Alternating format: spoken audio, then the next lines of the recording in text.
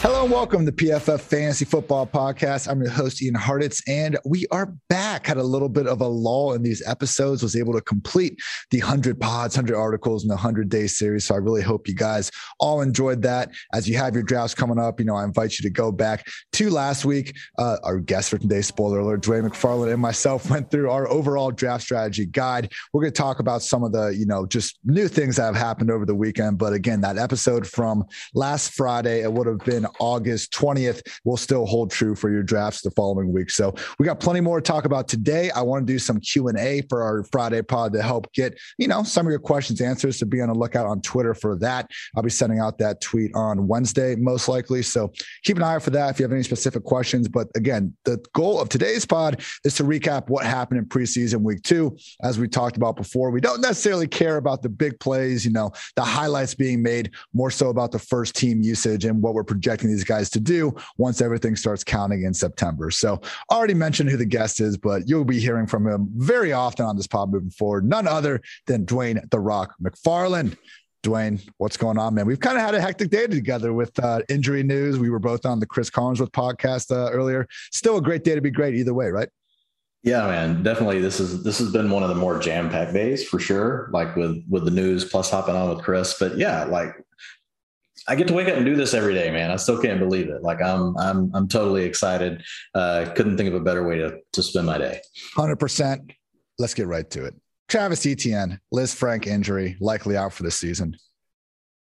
Just sucks, man. Hate injuries. Wish God would turn them off. Hopefully Travis gets healthy, back ready to go in 2022, because our job is literally to push forward and tell people how to win fantasy football games.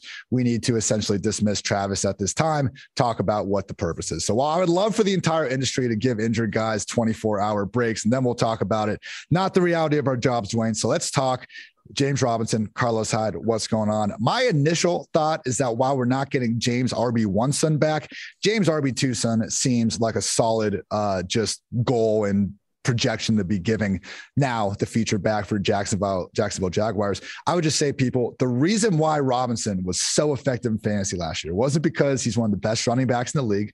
He's great. It wasn't because the Jaguars offense was good. They sucked. It was all because of the volume. Before Robinson got hurt, only Dalvin Cook and Derrick Henry had more touches than him. That will not happen again.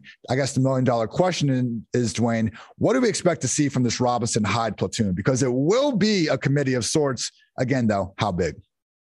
Hey, I just have to let you, hit me. So what was the latest you just heard on ETN this morning? Like the last time I looked at it and when I heard it was like, there's still this range. We knew it was the Lisfranc, but well, he's done for sure. After most likely done for the season. Sheesh. All right. Well, sorry to spread this. No, it's okay. No, I was writing another piece, so I didn't have time, and then we came straight into this. So it's a good update. I was already getting my head around it anyway. So I think you did a good job just kind of laying it out. But I think Robinson's going to handle most of it. I think Hyde's going to be a nuisance. I think you're right where you're putting him, which is an RB2. For some people, that will land in what you would call the RB dead zone. But I don't consider Robinson to be the typical dead zone back at this point now, right? With Etienne out for the season. So I would expect him to handle, 250 carries or so, Ian, which is going to be worth an RB2 at the price you're probably going to be able to get him. It'll be interesting to see where his ADP sorts out, but I would feel comfortable with Robinson anywhere where you're taking guys like Darrell Henderson, David Montgomery, Miles Sanders, even you could say right around where Chris Carson's going. That's the range that I would put him in, right there. I would probably put him just above Josh Jacobs, J.K. Dobbins, right in that range. We're spot on. Same page. We've been talking on this podcast a lot about how in the first 3 rounds of draft, we are comfortable taking running backs if they're in the top 14. And Clyde Edwards-Helaire has kind of been our last running back of that tier. I wouldn't even disagree with someone putting Robinson as high as RB15. I think after Clyde, he could be worthy of that spot. I still have Chris Carson, DeAndre Swift for now, Montgomery, Henderson, and Dobbins ahead of Robinson. I'm tempted to even move him ahead of Dobbins right now. I guess just the question though, man, is what is Hyde going to be? Because as we saw in the week 2 preseason snap counts, Hyde actually, I believe, outsnapped Robinson with the starters. I don't Yeah, it was 8 snaps for Hyde, 7 for Robinson. Look, I fully expect Robinson to lead this backfield. I'm preparing a backfield breakdown chart for the week 1 snap rates. I would expect it to be 70% Robinson, 30% Hyde. There is a chance it's more split down the middle than we like. There's also a chance they add a third down back to the equation, consider muddling it up. So we can't just assume we're getting that role from last year. We have brand new coaching staff, a lot of reasons. I mean, they drafted his replacement, Travis Etienne. We can't forget about that. Still, though, touches are touches. How do you feel 1-for-1 against Darrell Henderson? Because I think that's kind of the popular comp people are looking at. Again, I have Henderson a spot higher. I just think he's gotten a little bit more of the, respect from the coaching staff throughout the offseason. Yeah. And you know how you've seen how I do my tiers. I mean, that's right where I'm going to slot him, and honestly, if someone told me they really felt, in their gut, they wanted to go with Robinson versus Henderson, I would be fine with it. And that's the point of tiers, right? I think the tier he's going to land in. Now we've got the DeAndre Swift news. I know I'm probably jumping ahead a little bit, but I think the tier for me, and this is a PPR tier, I would have it as Swift, Chris Carson. Then I would probably put James Robinson right there with Darrell Henderson, David Montgomery, Miles Sanders. And that would be my tier. And so I'm good with him versus any one of those players. I'm probably going to go with Carson over him. But once you get to Darrell Henderson, I think it really is a coin flip. We are lined up there. So yeah, people, great news. If you drafted James Robinson, you got that 7th or 9th round discount. Great news. You're not going to get it for any more. I would say, end of 3rd or early 4th, probably reasonable spots. But Dwayne, I think we're probably both on the same page here where we're not going to be reaching on really Robinson or any of those running backs in the tier. If there's going to be a top 12 receiver available, going to continue taking those guys. You mentioned it with the news with DeAndre Swift. Unfortunately, we have another running back injury to quickly discuss. So DeAndre Swift has not been practicing pretty much all at training camp. He has a groin injury, if I'm not mistaken. And with that, we're now getting some concern from Dan Campbell himself about if Swift will even be ready for week 1. So him coming back, we already had to deal with Anthony Lynn, calling Jamal Williams his A back.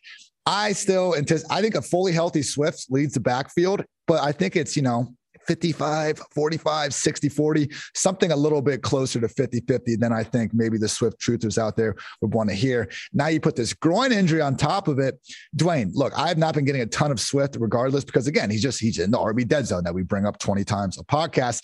With this now, it is problematic. And unless he slides outside the top 20, I just really don't see myself getting him in many drafts at this point.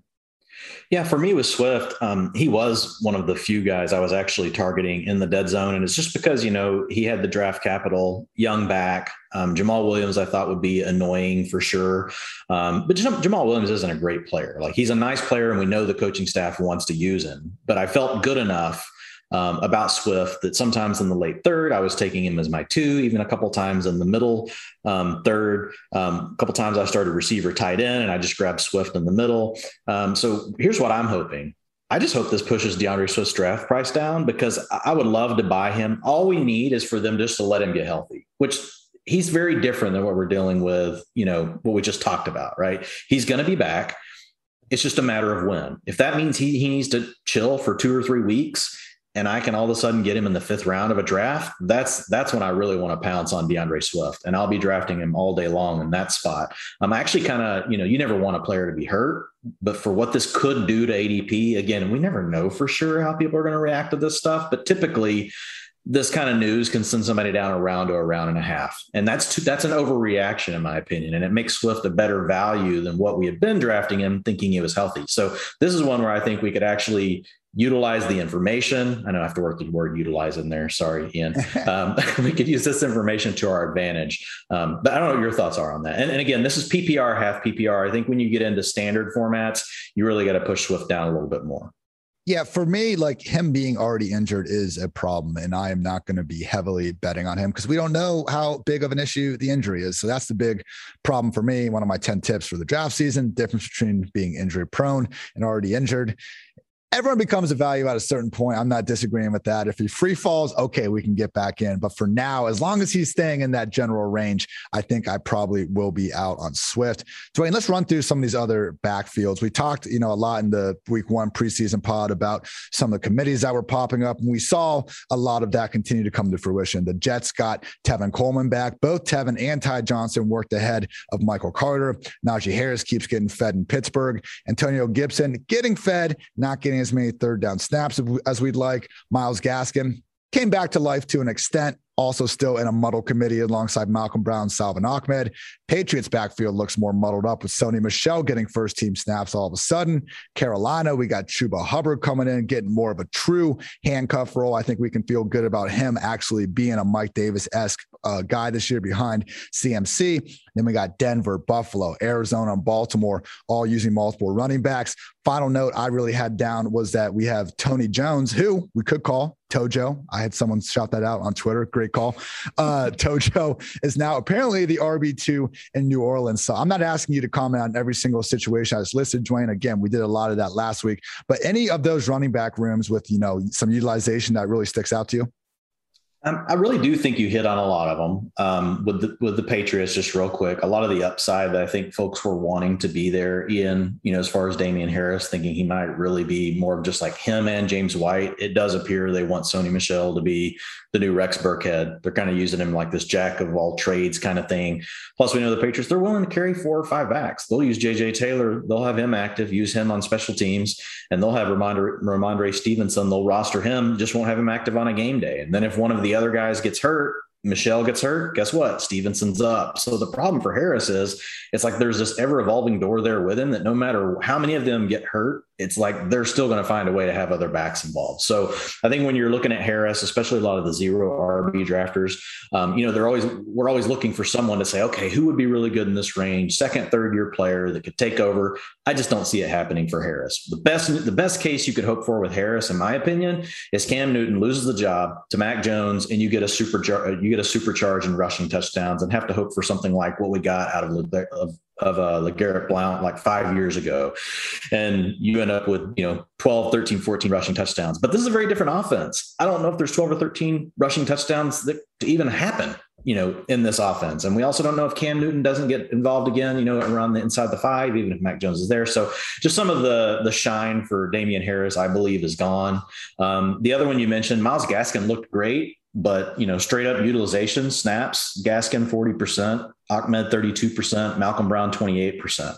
If you look at it on first and second down, 43%, 38%, 30%. Short down and distance, 100% to Malcolm Brown. Long down and distance, 33% to Gaskin, 67% to Ahmed. 2-minute offense. We actually did see 2-minute offense. You don't see that much in the preseason, but the Dolphins did run it with Tua. 100% of those snaps went to Gaskin. So that was encouraging. But really, this is it's a true committee. This is not even a 1A, and then you got 2 other guys just kind of splitting work. This is really, he is slightly in the lead, but I just don't trust it. I don't know about you, Ian. I worry it could go either way on any different week. And Gaskin's a guy that right now he's starting to move back up boards, and I'm probably just not going to be buying in because I think it's a complete unknown. There's not draft capital in him. It's not like he's a super explosive player. He's a nice player, but this is not an elite talent despite the production that he put up last year. I think he leads the backfield, which is fine, but I'm not spending RB2 draft capital to land someone that might lead the backfield. In my RB projection splits, I got him at 50% snaps, Brown at 30%, Ahmed at 20%. And that feels generous. Like to your point, that could easily be like 40, 30, 30. And I'd be like, yeah, okay, that makes sense. And you could flip the order around. This is a free flowing committee and still a spot we need to stay away from. Last thing on the Sony Michel point, I've seen people doing this with Dallas Goedert as well. Like we had information that we thought was going to happen. We thought Ertz was going to be traded to the Bills. And I thought Sony Michel was going to be cut. Like that was a real thing going on. between some Patriots reporters, you look at the cap sheet, you look at how a player has been used, it seemed reasonable that Michel would be a cut candidate. And if Sony was out of the picture, great. We finally have a 2 RB backfield in New England. Now, Ramondre Stevenson coming up still didn't necessarily concern me. It's when Sony got into the first team snaps last week, and to your point, is being used in that Rex Burkhead role. So just like I see people who won't move Dallas Goedert down the ranks because they're saying, oh, he's just better than Ertz, it'll work out. Now we're getting that conversation with Damon Harris versus Sonny.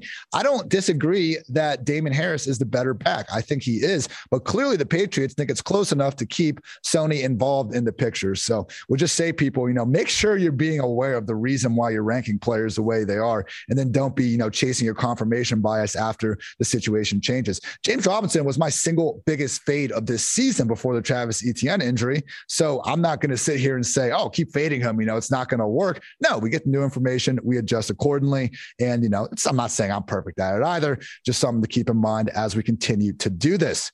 Dwayne, do you have any more notes on the running backs, or do you think we covered everything we kind of needed to?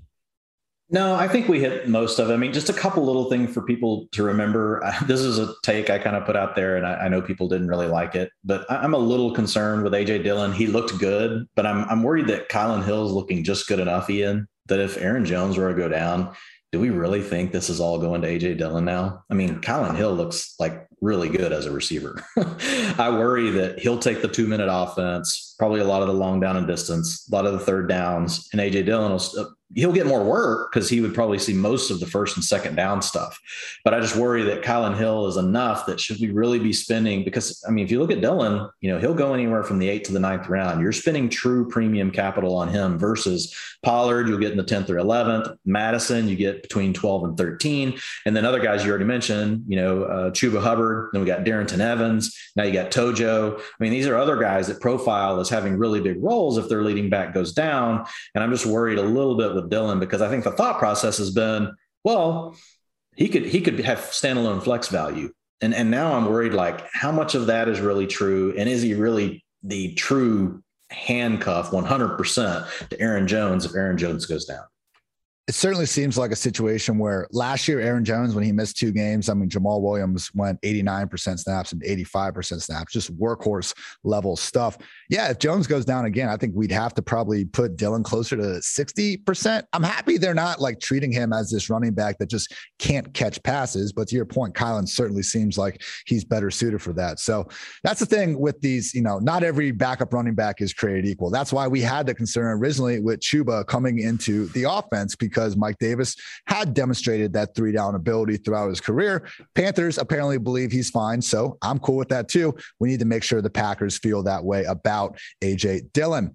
Real quick. Do you have any thoughts on the Jets? Because honestly, it's like I struggle to really move any of those guys up the board. And I think the player I still prefer, but I don't want to hold to my guns and keep drafting him, too early. But I still feel like Michael Carter, and I'm hoping his ADP continues to fall. But if I were placing a chip on the Jets backfield, it would still be Carter. I just want his ADP to come down. Yeah, absolutely. I mean, I really haven't moved Carter much throughout all this stuff. It's just not as big of a surprise to me, I guess, as it is with other people. I still have him as my RB 37 at this point, but no, like, people still take him as the RB 27. Like, that's crazy to me for him to be number 3 in his pecking order at this point. But yeah, I don't really want Tevin Coleman or Ty Johnson either, particularly not Ty Johnson. I do think Tevin could, with full health throughout the season, which is a big assumption for Tevin. I get it. With full health throughout the season, I think he might lead the way. But at this point, again, the issue with the Jets has always been not that Michael Carter will be the lead back. I still think he probably leads the way in production when it's all said and done. But is he going to be a lead back with a 50% snap rate or an 80% snap rate? Because one of those is a player that we're going to have a hard time putting in the flex spot. Another one is a weekly RB1. So that's always kind of been, that's my biggest takeaway from the Jets committee. It's not even like, oh, Carter has a chance to break out of it. It's that it's looking like the Dolphins, man. It's just a straight up 3-way committee with no real rhyme or reason. I think those are situations we're usually better off avoiding. Yeah, I agree. All right, let's hit some QB stuff before we go to some of the big wide receiver news.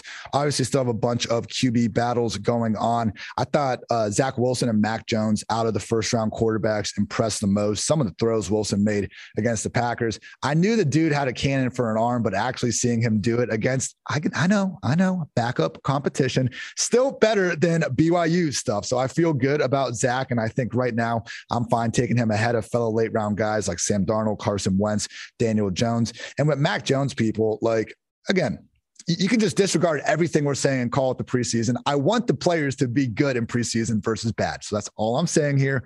Mac Jones, among 45 qualified QBs, first in overall PFF passing grade when kept clean, when under pressure, and when throwing past the sticks. Number 2 when throwing 20 yards downfield, only behind Jameis Winston. And, even the other guys, Trey Lance, Justin Fields, obviously Trevor Lawrence. I think Lawrence has probably been the one struggling the most, still hasn't led that first team offense to a touchdown, but we still see the arm talent and the flashes. So Dwayne, I still remain under the belief. I know that Wilson and Lawrence already have their week 1 jobs under wraps. I don't see too many scenarios where all 5 of these guys aren't starting by the end of September. Is that kind of the way where you're operating right now? Or do you think that basically if you had to guess which one of these guys could have the toughest time seizing that job, who do you think it is?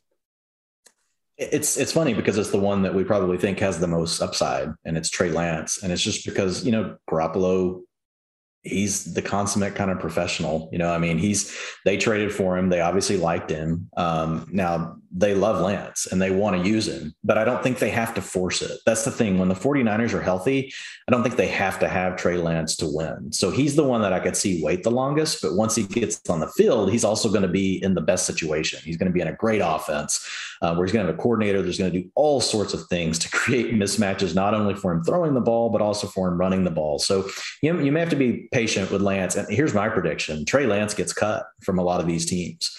If you're in redraft league, you're going to see people draft Trey Lance. They're going to be super excited about him. It's going to be week 4 or 5. You know what happens, Ian. Injuries start piling up. Bye weeks start approaching. People got to make tough cuts. And Trey Lance will be a guy that I'll be adding because I think it will be probably October or so before he's out there. Justin Fields, I think he's going to get out there because Andy Dalton just doesn't look good. Period. Jimmy G didn't look good in the last game either, but we've seen Jimmy G look good in the past and he's been able to run the offense despite his injuries. Andy Dalton, in my opinion, it's just, he's past his prime. He looked good in 2015. Exactly. It's been a while, Andy. It's been a minute, So I'm with you on the idea of they're all probably going to eventually get in there. You got the 2 that, have their jobs locked in. I think Lance will take a little longer, but I'm super excited about what it looks like when he gets there. I also, the Zach Wilson thing, I think you nailed it. Not to agree too much here, but the guys you named, those are the ones for sure I would be drafting him ahead of. I think, what those other players are. So why really mess with it? Why not go ahead and take a look at Wilson? Plus, he's younger. You can get some rushing yardage out of it. And he's in a good offense, man. They have a good scheme. And I think he and Lance are the 2, and they play in the same scheme. So they're the 2 that are going to be the most protected by their scheme. So it's like once they're out there and they're really rolling, I think their coaches can help do a lot of things to really protect them. And just a quick note on Lance. History does tell us he'll be out there sooner rather than later. We've had 23 QBs drafted in the top 10 since 2010. 19 of those went on to start double-digit games. The only ones that didn't. Tua with 9 starts. Jeff Fisher version of Jared Goff with 7, Patrick Mahomes with 1. Jake Locker is the only top 10 quarterback not to get a single start in their rookie year since 2010. Going to be a sheesh from me. Quickly on quarterback, we also have the Denver QB battle progressing. Drew Lock really won week 1. Teddy came back and looked good week 2. And to Teddy's credit, he had a couple really impressive tight window throws along the way that we don't usually see as much from him. Lock, I didn't think was awful. Had a drop or 2, had a pretty cool flip. He went out there where I think if Mahomes made it, we would have been seeing it all over ESPN for a good week. But I think the answer in fantasy in Denver, Dwayne, is just no. They start the season with the Giants, the Jaguars and Jets, not brutal, but then the Ravens and Steelers. Like, no one's drafting these guys anyway. If they somehow make it out of this, just again, pretty rough start to the year and they're looking good, great. We can talk about signing them then. But for right now, I still don't think we need to really worry about the Denver battle as much. I guess the more actionable piece of information is what to make out of New Orleans, because my goodness, like, Taysom Hill, I don't think is quite as bad of a quarterback as he showed on Monday night, but that was not good, Dwayne, when you're in the middle of a quarterback competition with a guy in Jameis who was showing off all the tools, all the arm talent, all the things that have been missing from this offense for the last few years. One, do you think Jameis Winston locked up this competition like I do? And two, where does that now place him in your fantasy ranks?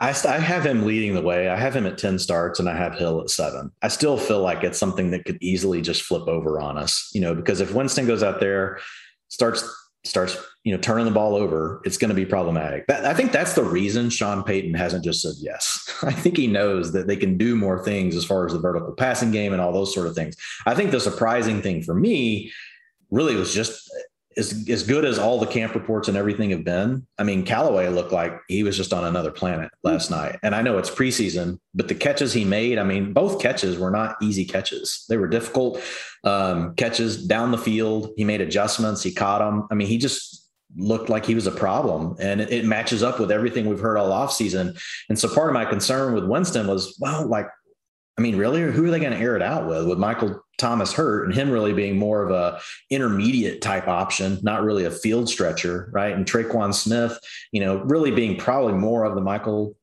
Thomas role, even though we've seen him do a little bit deep. And then you've got these other guys we weren't sure about. But with Callaway, if he can really stretch the field like this consistently, then I think that could actually be the key that unlocks things for Jameis, is because you need a player out there that you can actually uncork it too. And it looks like Callaway is going to give them that. So I do think that Jameis right now has pulled ahead in the race. I think it's going to be something, though, that we're probably going to have to monitor all season. As long as Winston's playing well, he'll be fine. But I know that Peyton will probably particularly have a short leash if they're in the race in the division. And I'm one that thinks the Saints could really take a big drop off this year versus, if you look at the division that they play in, obviously you got to deal with the Bucs. But I think this is a year where the Saints, they're going to want to try to keep things close, lean on their defense if they can. And that's where Jameis concerns me, because if he gets into the turnover game, that's going to be a problem.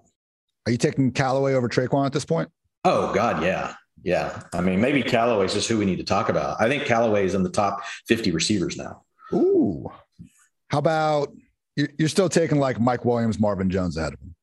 Yeah, I am. So where I put him right now, honestly, like he and Corey Davis are the two biggest movers on my board all preseason of any position. They're the two that have moved the most. And Davis, we already talked about him being a solid 9th or 10th round pick. But Callaway was a guy that when the offseason started, and then we got into really first starting to draft, a couple months ago, like he was a last round pick if he was even getting picked. And now you're talking about a player that's going to go in the top 8 rounds of a lot of drafts, especially if you're in a 12-person league. I hit up a couple of my high stakes buddies last night, just seeing like I knew they're drafting. These guys are always drafting. It's like, hey, what are you doing? Drafting. It doesn't matter what time. It's awesome, but you can always dial them up, and hit them.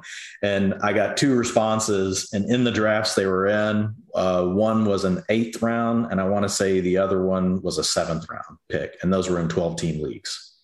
Sheesh, man. Yeah, I think top 50 is right. That wide receiver 4 borderline. He might be in the same tier as your Mike and Marvin. Still, it's a good group of guys. I want more. Michael Thomas, not out for the season or anything like that. There will be Traquan. This is all talking without even mentioning Alvin Kamara still being number 1 pass game option. But yeah, talk about a meteoric rise for Callaway.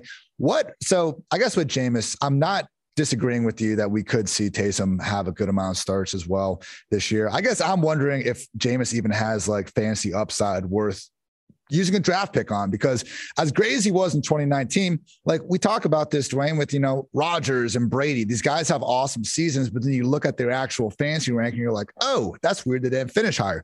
As great as you remember 2019 being in fantasy land, Jameis was the QB8 in fantasy points per game. In 2018, he was the QB15. In 2017, QB18. QB20, QB19. Jameis, the only year he was a legit QB1 was when he was absolutely given the DGAF YOLO ball reins from Bruce Arians. Like one of the things I heard on the broadcast from Sean Payton was he just guaranteed Jameis wasn't going to throw that many interceptions again. Now, I think a big part of that is this offense being a little more conservative than no risk it, no biscuit. It's also just the fact that they have Taysom Hill there, and Sean Payton will physically not let Jameis throw 30 interceptions. So I have gone on record saying I wanted Taysom Taysom to win, just because if Taysom wins, he's running around like a chicken with his head cut off half the time. He'll give us a fantasy asset, and we'll also have Kamara. I think Jameis helps the receivers, but I'm not sure enough to really rank any of them inside of our top 36. So is Jameis someone that you ever find yourself taking at the end of drafts, or is he just going to kind of be that, hey, good matchup this week, we can stream him while he has the job? That's the way I'm approaching him. I'm leaving him on the wire. There's just too much uncertainty. And then even if he did take it over, right, do they have enough weapons? And how does Sean Payton really want to play? I don't see it being the type of environment that will be super conducive to Jameis putting up big fantasy points. So yeah, he's a guy that I'm just willing to pass on, and he's not being drafted, right, in most leagues, unless you're in a really deep league. So I'm fine with passing it. And honestly, the idea that Taysom Hill is probably still going to get in there is what kept me from even pushing Callaway up a little further. Like I put him in the tier with Jalen Waddle, Elijah Moore, Mecole Hardman, Darnell Mooney, Michael Pittman. I think he squarely belongs in that tier. You could argue he belongs at the top of that tier with what he's shown. And again, it's not just one preseason game. We've been hearing these reports all the way through the offseason, right? Through minicamp, OTAs, early training camp. And then he shows up and does this in a game. That's different than just somebody coming out of nowhere, right? So it's kind of like that, the Sigmund Bloom, the steady drumbeat that you hear building up. That's been behind Callaway. So I like him right there. If I knew that Jameis was going to be the quarterback all season, I would bump him up to the next tier in that same area as Corey Davis, Curtis Samuel, Marquise Brown, Will Fuller, all those names. And because some of those were just like, what's going to happen with them? I mean, are they going to be healthy? To your point earlier about health, all of them, are still not practicing when you look at Samuel, Brown, and Fuller. And I can't stress, Dwayne, you said like both of these catches he made were absolutely spectacular. These were not empty yards, people. First one, diving 43-yard score in between. Double coverage. Defenders. Yeah. Second one, he toasted Shaq Griffin, the Jaguars' number one corner, who was one of the only redeemable parts of the 2020 Seahawks defense. Marquez Callaway could certainly see more big days for him ahead. You mentioned another receiver that is rocketing up the draft boards. That is none other than Corey Davis. Somehow has been targeted on 10 of his 13 routes this preseason. Has looked good doing so. I mean, albeit not a world beater by any stretch, but looks good. As we know, Dwayne, we're chasing the volume. I have him as my wide receiver 39 at this point. Huge riser. I take him ahead of Gallup, Laviska, Cooks, Mike Williams. I guess I'm still having a hard time putting him quite into the wide receiver 3 territory ahead of, the 49ers guys and some of the Steelers guys. But man, where he's still going, whether or not it's taking the ADP just long to catch up, he's still going deep into the wide receiver 40 range. I think Corey Davis is one of these guys that should just be prioritized in every fantasy draft you're in at this point, regardless of the format. How high do you have him? And do you feel the same way where it's like, there's just too much volume to bust at this point? Yeah, I have him at 41 position wise, and I have him at 81 overall. So yeah, I mean, he's in my top 100. So Corey Davis, I've got pretty good exposure to him already, with several with Zach Wilson stacks and best ball, which I'm happy about at this point. But yeah, you named some good names there. And some of them I struggle with. It's like, when you're really trying to figure out where these guys fit. And that's when you truly test yourself, is when you don't just put a number on them. You try to fit them into a tier, because then it's almost like you're on the clock drafting. It's like, which one would you choose? And you're trying to fit where they fit in that, you're trying to decide where they fit in that pecking order.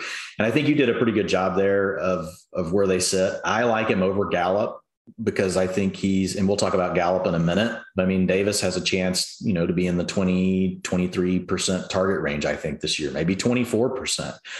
He's never had that big of a role, even though it's been an option for his team. So he's also got to earn it, right? He's looked good so far. My one worry with Corey Davis is we've seen him in an offense that really needed him to be good before, and he just never really did anything until he got AJ Brown, who kind of opened things up for him. So that does worry me a little bit, but I will say this is a good scheme. They do a lot of different things to help their players out. Receivers ultimately still just have to win. It's different than running backs, in my opinion, where volume can be the bigger dictator.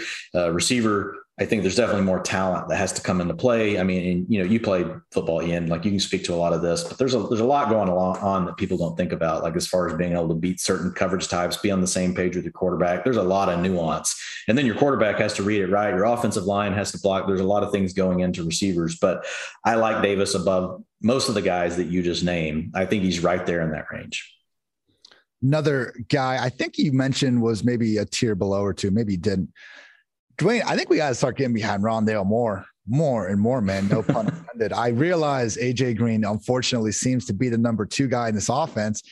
I think Rondale, though, might be getting more than even just Larry Fitz's targets. I mean, Chase Edmonds last year, low key, was one of the most targeted running backs out of the slot or out wide. Basically, all these cool scheme touches they're giving Rondale right now were, to an extent, given to Chase Edmonds last year. So Rondale, 45 offensive preseason snaps. He has 8 targets and 3 carries already. Now, he hasn't, busted off an 80-yard touchdown yet. I tweeted out some of the clips and people are saying what's so impressive about this? It's not necessarily that he's, jumped out off the screen as this incredible athlete. He is that, but we just haven't necessarily seen it yet. It's just this usage. I mean, Andy Isabella had, I think, 13 total targets his entire rookie year. Like, he's not being used even close to the same way. Now, we've gotten a few air yards. The heavy majority of them have been behind or at the line of scrimmage. Again, he is going to be a number 3 guy here. But Dwayne, again, sticking on kind of the topic of just late receivers you can get in your drafts. If we're just looking, if we have our list of wide receivers and projected targets next to them, I think you'll be hard pressed to find a better value in the later rounds than Rondale Moore. Yeah, in home leagues right now. So like ESPN, PPR format, my fantasy league, pick 174 is his average. Come on. I mean, that's like, he's not being drafted in a lot of home leagues is what that means, because a lot of these home leagues are only going 14, 15 rounds. So I wrote in my article this week, draft him in every draft, right, at that price. If you look at him, 100% of the snaps with the starters for a second week in a row. I know DeAndre Hopkins did not play, but what I love is that he dominated the routes from the slot. 78%, of those 78% of his routes came from the slot. Christian Kirk and AJ Green both played outside, and Moore did continue to play after Kirk and Green left with the rest of the starters, so they are keeping him out there. They're trying to get him acclimated. So I think, that leaves a little bit of a door open that does Kirk kick inside, whenever the season starts, but I don't think so. I think what we're seeing is, are Kirk and AJ Green going to basically be battling it out for the spot on the outside? And then we'll also get 10 personnel, which is 4 wide receivers on the field, plenty with this team. So there'll be chances for them to all be out there. I feel like he's going to own the slot role, and I'm with you. I think he could be the number 2. If I had to pick a player right now that I think will be the number 2 target on the team, I think it is Rondale Moore. I don't disagree that AJ Green could come out and surprise us. The guy's a professional. He's been great for a really long time. Seems rejuvenated. You're hearing all this stuff from training camp. But if I had to put a chip down, I still just want to put it down on Rondale Moore, the younger, more explosive player. Love it. I'm with you. Draft Rondale Moore, people. Can't go wrong. You mentioned this before, Dwayne. Michael Gallup, have some cause for concern. Again, I invite everyone to read your always brilliant utilization report, where you uncover helpful nuggets like this, and that is your cue. Yeah, Michael Gallup. And so this is good news for one player, bad for another. CeeDee Lamb is officially worth the draft capital at this point because he's not leaving the field. So, and here's the good news. He's sliding since Amari Cooper came off the PUP and played. So now you can get him in the middle of the 3rd round again. If you're over on underdog, sorry, still going to have to take him with that round 2-3 turn. But Lamb did not leave the field hardly at all, Ian, even when they went to 12 personnel and they left 11. So the challenge for Lamb with me before this was if they were going to keep him in the slot, even if the Cowboys ran the 11 personnel, 75% of the plays, that's going to limit his routes per drop back, in the 70-75% range, which is hard for a wide receiver to jump up into that low end wide receiver range unless they're hyper efficient, which he could have been. This is going to be a good offense, or it just, they ran at an electric pace. So there were ways for Lamb to get there, but now if Lamb's going to be out there in 12 personnel, he's going to be out there in 21, and it's going to be Gallup leaving the field, which is what we saw. In 12 personnel, Lamb was out there for 80% of the snaps, 100% of the snaps with 11. Gallup was only out there for 1 out of 5 plays with 12 personnel. So it looks like Lamb has assumed, as far as routes and snaps go, he's either number 1 or 2. My guess is he's going to be number 1 at this point. Ooh. And so if you get that, that unlocks that opportunity, man, to get to that 23-24% target share kind of number. And then if on top of that, like they're just flying down the field, I expect this also to help his average depth of target, because whenever you come out and you're playing from under center, you're playing with 2 tight ends, a lot of times they're going play action. They want to take deep shots down the field. So this gets him outside the numbers, not just working from inside the slot. So I think all of these things are working in CeeDee Lamb's favor. And I think if he's there in the middle of your 3rd round of your draft, you need to absolutely draft CeeDee Lamb. Yeah, I was rolling through the other teams real quick because Cooper and CeeDee, man, I think might be the odds-on favorites to just have the best chances of both being wide receiver ones in the same offense. I know we got AJB and Julio. We'll see about the volume there. Metcalf and Lockett did it last year. Thielen and Jefferson did it last year. We'll see if those stay even. Also, we obviously got Robert Woods and Cooper Kupp usually knocking on the door in the wide receiver 2 range. So there's some other candidates, and Kyle Pitts and Travis Kelce, if you want to call them wide receivers. I won't disagree with you, certainly in the top 2 in their respective passing games. But yeah, it's, this Cooper versus Lamb thing has never made sense to me. Get them both. And I feel like because I've been hyping up Cooper more because he's been falling, it's like almost I'm out on Lamb, which couldn't be further from the truth. He's been my wide receiver 12 the entire offseason. So CeeDee, Cooper, love them both. And you're not out on Gallup because of this. He's still someone that, I get it, he's your wide receiver 40 or something like that. But I think at that cost, like, don't reach by 10 wide receiver spots on the guy, but that's okay. We can have a number 3 receiver in an offense if he's someone that's proven good, big play potential, and is in a high scoring offense. Gallup checks all those boxes still. Yeah, absolutely. It's just, I think, the point you made earlier is kind of where I see like Corey Davis. I'm going to take Corey Davis over Gallup. You know what I mean? So you're making those sort of calls now, but to your point, he's still going to be on the field plenty. He's going to play in a good offense. So we're not saying that Gallup's a complete fade. This is really just making sure you don't reach for him and also be willing to pay the price of admission on CeeDee Lamb. That's the moral of the story. And Amari Cooper, still Amari Cooper, like you said.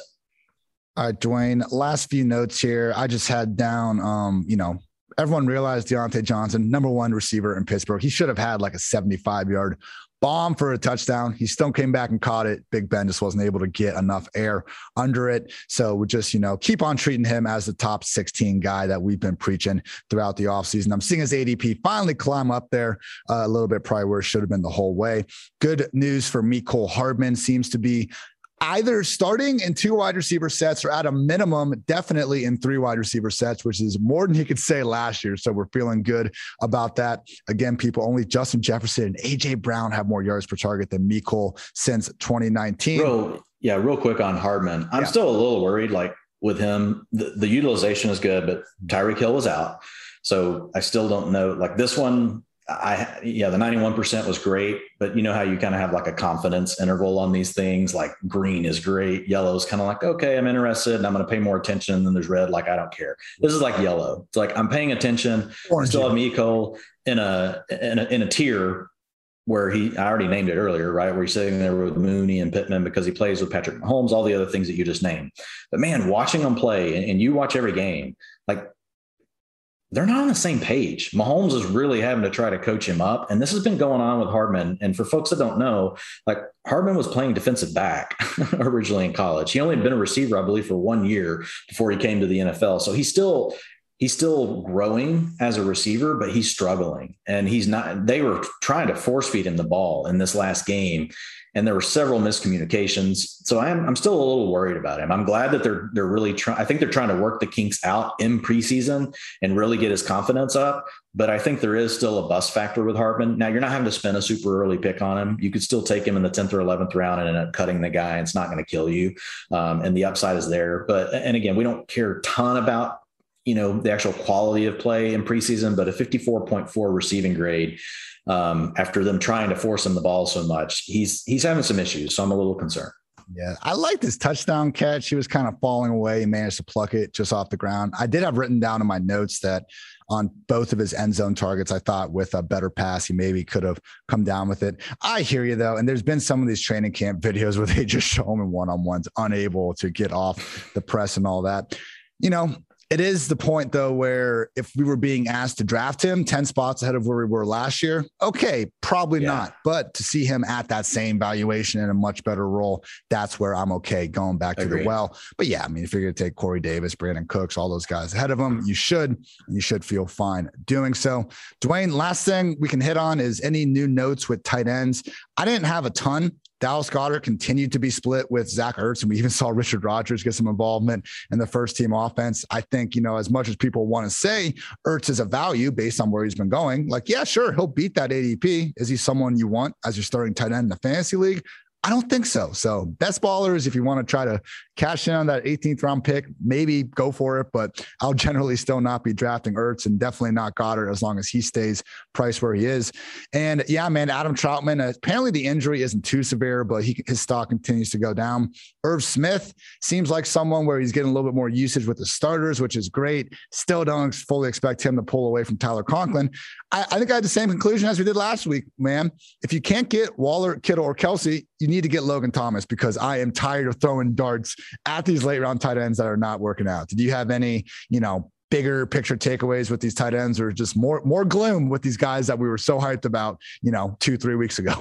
So Irv Smith definitely has my attention. Ran a route on 89% of Kirk Cousins dropbacks. He was targeted 22% of the time. So he was always more of a 70% player last season with Kyle Rudolph around. So I know they like Conklin, and Conklin did not play this last weekend. He was out with a hamstring. So I have to caveat the statement, but I feel really good about what Irv Smith's role is looking like. So he's a guy that at this point I'm taking ahead of Goddard, some of the other names that are moving down. So if I get, say, to we talked about Logan Thomas being like the break glass, like don't let it go past him kind of thing last week on our strategy show. But if it does get past that and you're sitting there staring at Higbee and Fant, I think the other guy that belongs in that tier at this point really is Irv Smith Jr.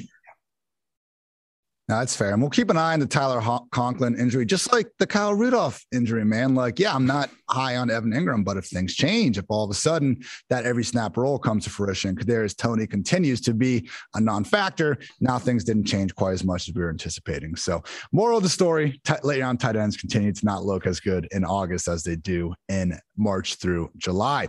But I don't know how we can finish this though, without like, don't you have an obligation to Jacoby Myers? Like, are you contractually? You guys have a contract, right? That you have to talk about him with Jacoby? No, I thought you were going to say like, why did we not get hyped up about Auden Tate's awesome? Well, we could have had that and rising up the depth chart. What do you got on Jacoby? He did have a great game. I mean, that was a great game by both Patriots quarterbacks, honestly. Yeah. So with Jacoby, I mean, the thing is, what we're seeing is he and Aguilar are out there all the time with the starters. But Aguilar is basically running go routes every play, Ian. Aguilar has ran a go route on 88% of it, or 78% of his routes, whereas Myers is running crossers, digs, ins, outs. I mean, he's running the full route tree, and it's almost like, hey, Nelson, go run everyone off and let Jacoby just work underneath. And he's clearly Cam Newton's favorite. Like Cam Newton is just he's locking in on Jacoby Myers. But I was just going to ask you, where have you moved him? Because I moved him up again this weekend. I've got him up to number 54 overall at the position, a number 111 overall, like in all ranks. Where do you have Myers now? That sounds about right. I'll finish off my ranking adjustments after we're done here. I would probably slot him right alongside like Bryan Edwards and Henry Ruggs, maybe ahead of Ruggs, behind Edwards. I'm still not super because we haven't been seeing this Patriots offense with both Henry and tight ends. Yeah. Fully functional. So I'm not completely convinced Myers is the wide receiver one. He's still a value where he's going, man. Like I remember one of the first times I did my rankings versus ADP, who am I higher and lower on? And I saw Aguilar and Myers just popping. Like if they're still going in the 70s and 80s range, like absolutely sign me up for that. It's once we start getting into the legit discussion. It's funny, man. I have T.Y. Hilton as my wide receiver 73. And like anytime I see a receiver that I'm like moderately interested in, I'm like, all right, well, at least put him ahead of Ty. I will look a little bit higher. He's the litmus test. Like you just okay, above or below Ty. David Johnson for the running backs. Like it's we have these certain guys that it's a litmus test. You nailed it. All right, everyone. I just hope you can realize that fantasy football draft season is here. And we are offering 30% off any PFF subscription to all first-time subscribers with promo code KICKOFF30 for just $7. Get access to PFF's fantasy football draft guide, player rankings and projections. Of course, you can get mine and Dwayne there.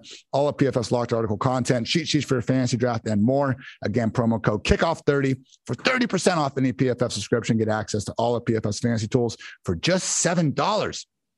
Also, we'll give a shout out to our friends at Fantrax.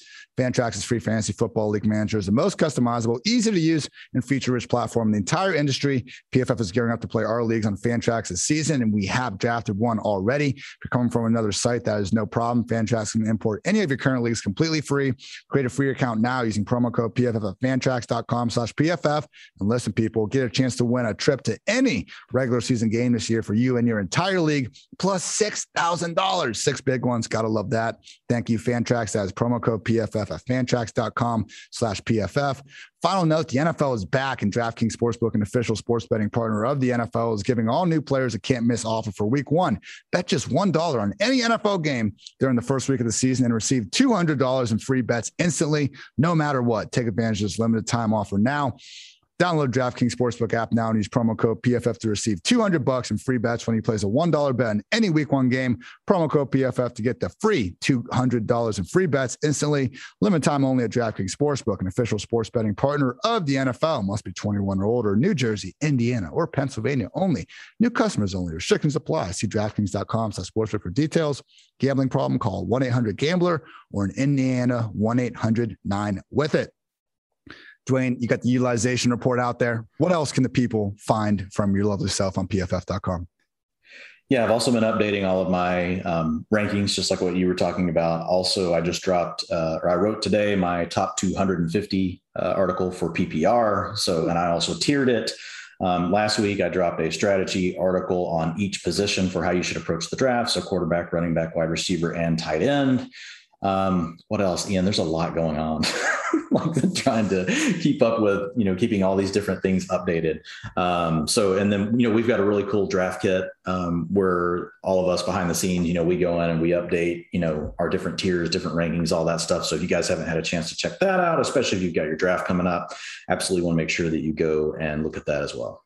100%. You can check out my work on PFF.com as well. Got 19 key takeaways from preseason week 2, many of which we just talked about on here. I'm going through every backfield and breaking down my projected snaps. That should be out Thursday. Also going through the pecking order of every passing game. That will be out Friday. So those should be some monster pieces. Make sure you check those out. As I mentioned, go to my Twitter at iHeartIts. I'm going to send out a tweet on Wednesday afternoon, just asking for your most important questions ahead of the drafts. Again, if you want good general draft strategy, listen to the podcast Dwayne and I recorded for last Friday on August 20th. On this Friday, August 27th, again, I want to get your specific questions. We spent all off season teaching you guys how to fish, but at this point, when it's time to get your drafts, I'm happy to take some time, go through specific players, keepers, whatever's on your mind, let us know. So he's Dwayne, I'm Ian. It's been the PFF Fantasy Football Podcast. And until next time, take care, everybody.